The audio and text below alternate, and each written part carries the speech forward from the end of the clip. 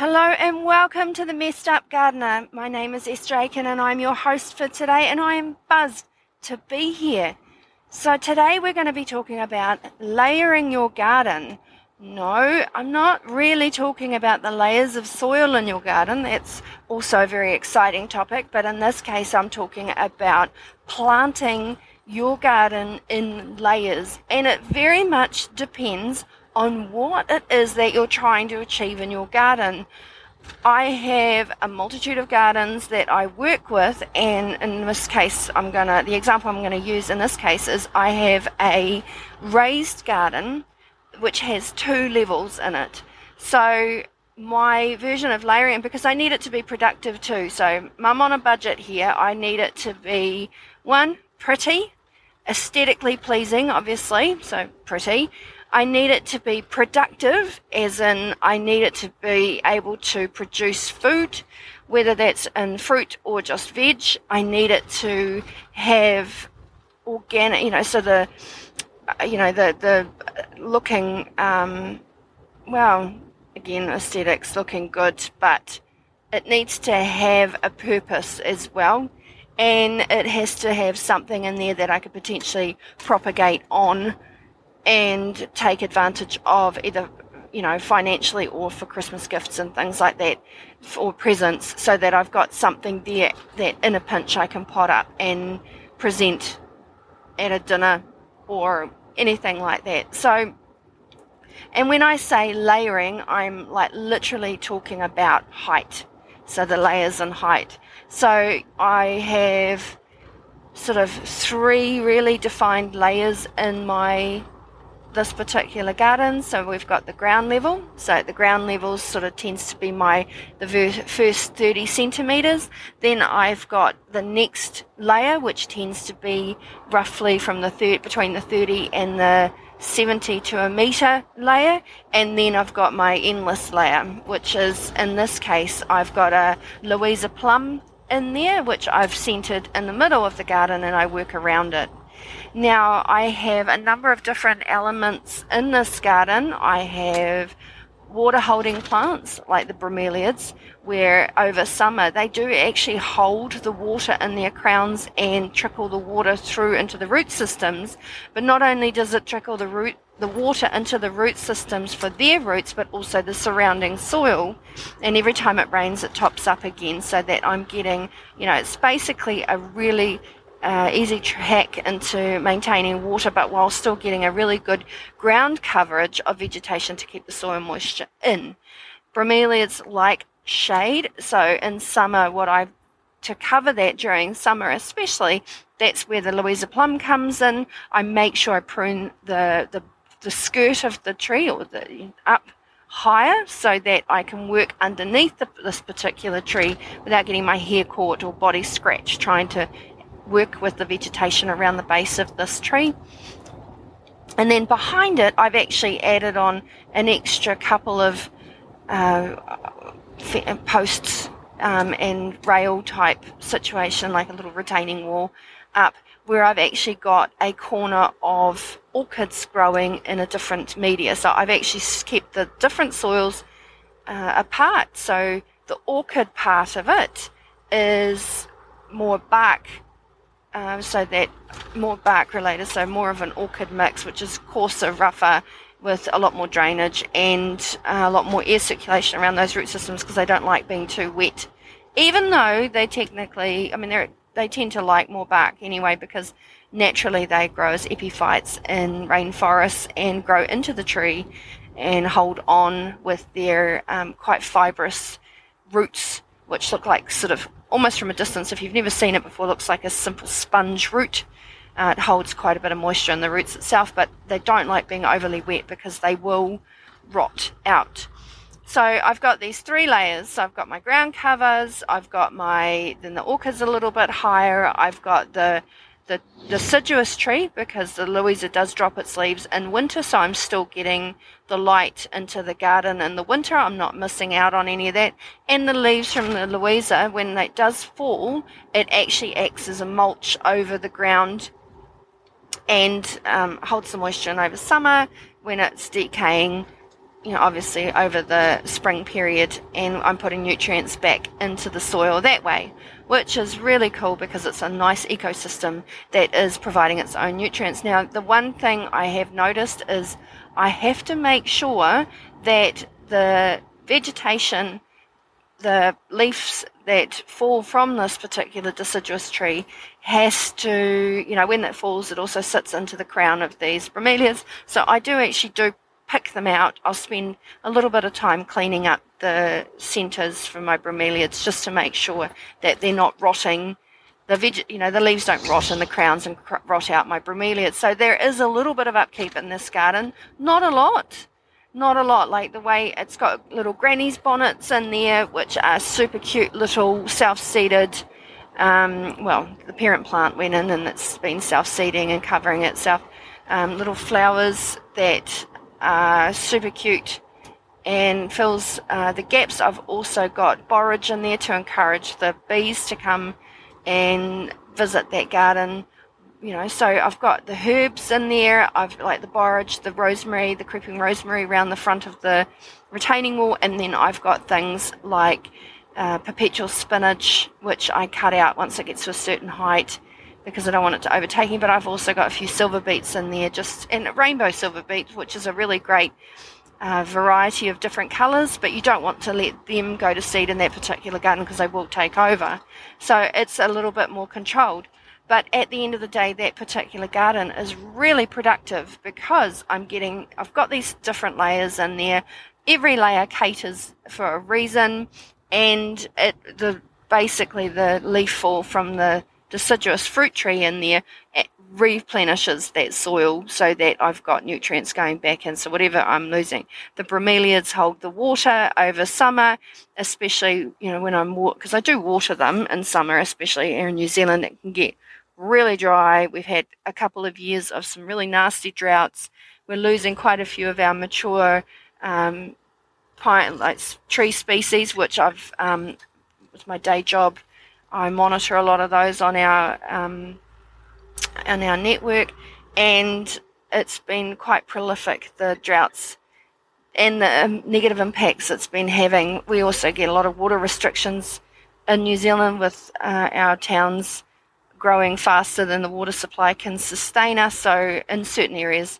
So we've got to find tricks and hacks to make sure our water lasts, and bromeliads have been really an easy fix in certain gardens because they do hold the water. So when you're watering them, it's a nice little water tank for the rest of the vegetation. So easy hack there. But because of I've got quite a small space around my section, at the end of the day, it's got to be productive. So one of the things I really like doing is with the orchids I've got growing around the base and the back of this particular garden, I split them out quite regularly because I plant them up, pot them up, and I give them away as gifts. Even if you've got just one orchid bulb, for example, with a nice little root system and a bit of green on it, at the end of the day, it makes a really cool Christmas present, and it is constantly regrowing, and it is a sustainable gift, for example. So the orchids are my high end. The bromeliads I can also split out, and I can also gift or give away. So I'm constantly getting production out of those. My Louisa plum, it grows like mad hatter. It is massive. It is the Louisa is a self-fertilizing plum. It's a old-fashioned plum, so it tastes good. You can use it for bottling. You can use it as a dessert fruit. You can just eat it out of the tree, basically. It is full of taste, flavor, and really, really juicy. And it's also a really good lasting plum. It doesn't go off really quick. Like some plums can go fungusy quite quickly, and they don't seem to last on the tree very well. They kind of, fall off, and you sort of wonder what on earth you're doing trying to grow this, trying to grow fruit in your back gardens. Whereas in the Louisa is definitely one of my favorites. It's very, very heavy cropping, very easy to grow. It doesn't require a lot of management and maintenance. I like to sort of prune mine every other year and keeping it a bit smaller rather than forcing a prune on a deciduous fruit tree every single year. Everybody's different. Some people swear by pruning their fruit trees every year and pushing the canes down and really pushing these trees to grow. I like to sort of let a tree do its own thing for a little bit so I can see what form it's developing and then prune accordingly. So in that case, it's really a very productive little garden. I get the herbs out of it, I get the bees having food out of it, I get the opportunity and the possibilities of splitting things out and making them available to be turned into garden gifts and things like that. And I'm also able to restore nutrients back into the soil with the leaf drop, and I am able to use that base layer with the bromeliads to hold water for the garden when it's really dry. At least, it's there. The bromeliads not only hold water for themselves, but it also provides a little catchment for bees and insects and things like that to drink from. So you're not having water in your garden, and it's a source for quite a nice little microclimate and ecology with insects and bacteria and fungi and all those good things that make and help your garden grow. So that's what I mean with layering. It is incredibly important in your garden. So the next time you go out and you have a look at your garden, whether you're a beginner, intermediate, or an advanced, have a look at how your gardens are structured.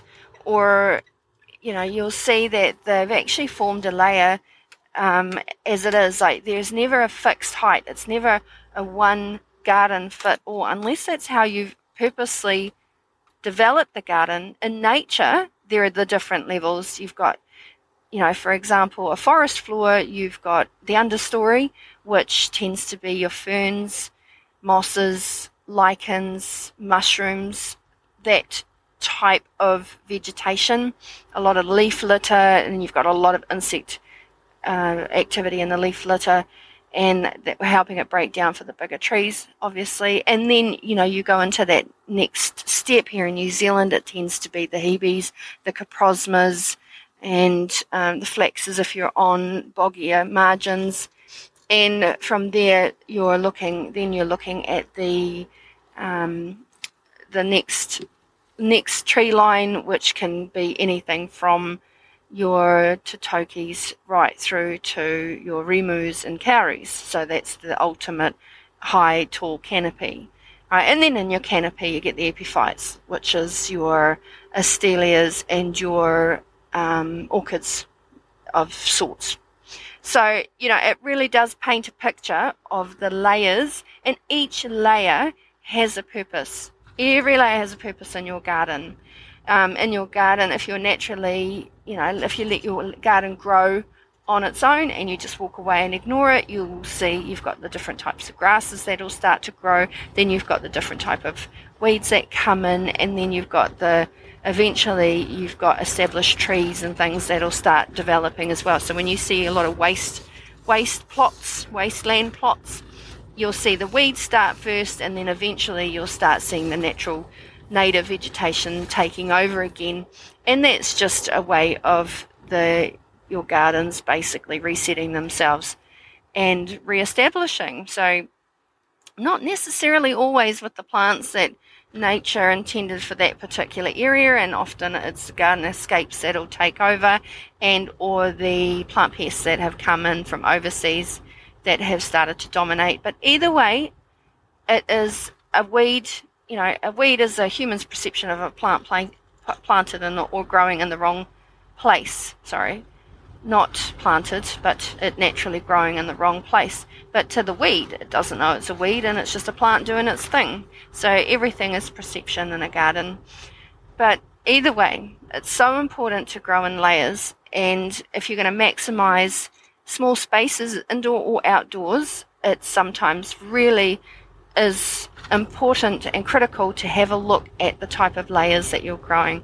I like to have my gardens really productive, and with the different layers and also the different seasons, I'll have the different herbs in there and the different types of vegetables which I'll use to fill a gap. Especially in summer, I'll use different types of veggies to cover the soil so that I'm retaining the soil moisture and I'm not missing out on all that potential goodness. And by keeping soil moisture in the soil, you're also maintaining healthier plants rather than putting them under pressure with drought and dehydration. And even though we've got the water restrictions, there are ways around making it work for you. I try and catch my own rainwater. Even though I'm on town water, I still have large barrels out where I've got catch the rainwater that I then use to water my plants in summer. So anything really goes, especially when you're on a budget and you can't afford a lot. Making your garden work for you. In my case, again, I make it work by ensuring that I've got food coming out of it. I can use it to, sort of propagate Christmas presents, birthday presents, that sort of thing. I know my friends get a little bit sick and tired sometimes of getting greenery from me, but at the end of the day, it's what I do and it's what fits within my budgets. And don't get me wrong, potting mix is and can be quite expensive, and also if you get a shit potting mix, then sometimes you can get quite nasty results with root rot, fungus, bacterial damage, and also sometimes the transfer of insects. So it pays to definitely keep an eye on the type of soil that you're using to pot into. But again, so layering in your garden, it is something that requires a little bit of attention. It is something that you can get a lot of goodness out of, a lot of productivity, and potentially a nice crop of fruit and vegetables while still having an organic feel to it. And when I mean organic, I mean sort of that ornamental, beautiful, natural flow to things, right? And also by managing it organically without sprays and things, because you're able to sustain its own watering by just using natural plant elements such as the bromeliads. Now, bromeliads are really easy to grow, so if you can grow them, you can split them out from somebody's clump in the garden. They're really quite pretty. They love the shade. They don't do so well in full sun. There are some varieties that will thrive, but also they don't mind. They're not fussy with their soils as long as they don't get really wet feet. Then they're happy days. And at the end of the day, my orchids, they are thriving in their own soil, which is quite fibrous and barky, and they quite like the shade. And my fruit tree is basically providing nutrients back into the soil. I must confess, I do put a bit of nitrofosca blue in autumn. I'll spread it around a couple of tablespoons. Nitrofosca blue is a fertilizer which has nitrogen, but with as well as all the potassium and phosphates and things like that you need as a good all-rounder. But what I really do like about the nitrofosca here in New Zealand is it also has a really good blend of trace elements and macronutrients in there that are really quite broad, and it has this magnesium and things like that in it, which really makes such a difference to production of a garden and fruiting and flowering. So I suppose it is something probably the only thing I really add to that garden other than watering. And also, the leaf litter does a big chunk of the nutrient replacement in those gardens. But at the end of the day, also by propagating out the bromeliads and the orchids, and even splitting out some of the granny bonnets and things like that, I'm constantly giving the plants more room to grow as well. So you're constantly providing a new opportunity for the plants to continue to spread, rather than they've grown, confined in their space and they've got no more room to grow. So all these different things, I know I've packed a lot of information into this episode, and it's, in this respect, I know it can be a little bit overwhelming. And I hope I painted the picture of what a layered garden looks like successfully, and all the facets that are tied into that, and why it's so important. Like, you can turn layered gardens into really productive gardens. It doesn't have to be all about it just being ornamental. You can include a number of different elements into layered gardens, and it doesn't always have to be permanent plants. It can also be annuals, perennials. Annuals is, plants that they fruit or flower in a year, in the 1 year. Perennials are more than 3 years, and biannual is things like carrots that basically flower in the second year. The first year, all their goodness goes into the roots, and then in the second year they produce the flower and the seed. So those are biannual. But at the end of the day, I really love using vegetable foliage to produce colour. So vegetable plant foliage to produce colour in my gardens, like the rainbow silver beet. And as long as you keep them under control and you keep using them as you grow them, then they won't go to seed so quickly, and you tend to get really good value out of it. All right. So if you've got any questions, gardening questions that you would like me to answer, either on the podcast or one-on-one, DM me. I'm on Instagram and TikTok at the Messed Up Gardener. I would love to get some feedback about the layers in your garden and how it is that you are managing those layers, and if you're getting any productivity out of them, and what a layered garden looks like to you. And at the end of the day, it takes a village, to raise a family. So, and budgets are hard these days, and I would definitely love to get some feedback.